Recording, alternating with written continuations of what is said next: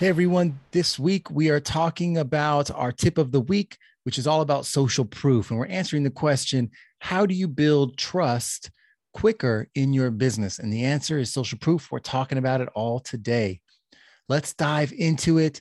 That's right, our tip of the week. And social proof is not a new concept for people, but let's specifically dive into that question, right?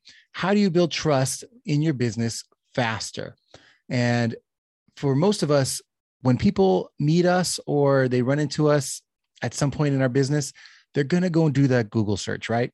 So, how do you make sure that those results that are popping up, that social proof that they're looking for, is there? What is our action that we can take today to make that happen more often, right? I've already talked about refreshing your profiles. You can do that at any time. But really, what I want you to focus on is getting featured. So, the tip of the week is, how do you get featured so that you can then build trust with these audiences, right? I want you to think about that and take some steps to get featured next week.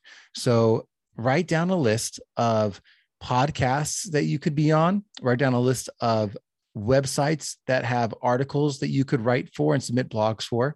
Make a list and reach out to them. Another thing you can do, make a list of stages that you'd like to speak on. Maybe join the National Speakers Association, go to some of their events. The more you speak, the more likely it is that you can be featured and have social proof there, or at least just pictures of you speaking on the stage, right? And to everyone who's at that event, as you're speaking on a stage, you will be the thought leader in that space because simply you're on a stage. So join the National Speakers Association and a local branch of that. See if you can sign up for a TED Talk, and a local TEDx gives opportunities to people who are new and coming up to speak. Do that. And then look at some of the other events and conferences you can go to where you're networking with people so you can make relationships with people that create content. One of my favorites are the podcast conventions. We got PodFest and we have Podcast Movement. Both of them are great. And as you go there, everyone that attends are podcasters, and they all have shows with audiences that they could feature for you if you come on as a guest, if you're an appropriate guest for the show. So make a list of the podcast conventions you can go to. If you don't have a one sheet about the things that you like to talk about, create that one sheet, right? That's my homework for you, is to figure out the places you can go to meet up with more people so that you can build relationships and get featured as a blogger or a podcast guest or a YouTube guest on someone else's show, right? Another one is HARO, help a reporter out. Google that, HARO, and see if there are some stories there that you could submit for and do that. If you need another fast one and you have a little money to put towards it, go to a company like Interview Valet. They go and they seek podcasts for you to be on and do the work for you and guarantee you a certain amount per month.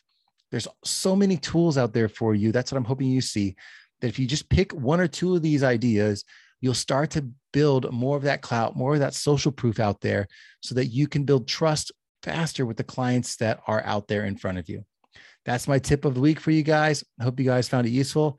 And if you haven't gone to brandsonbrands.com, I appreciate the visit, and you can see the knowledge there that we provide every week.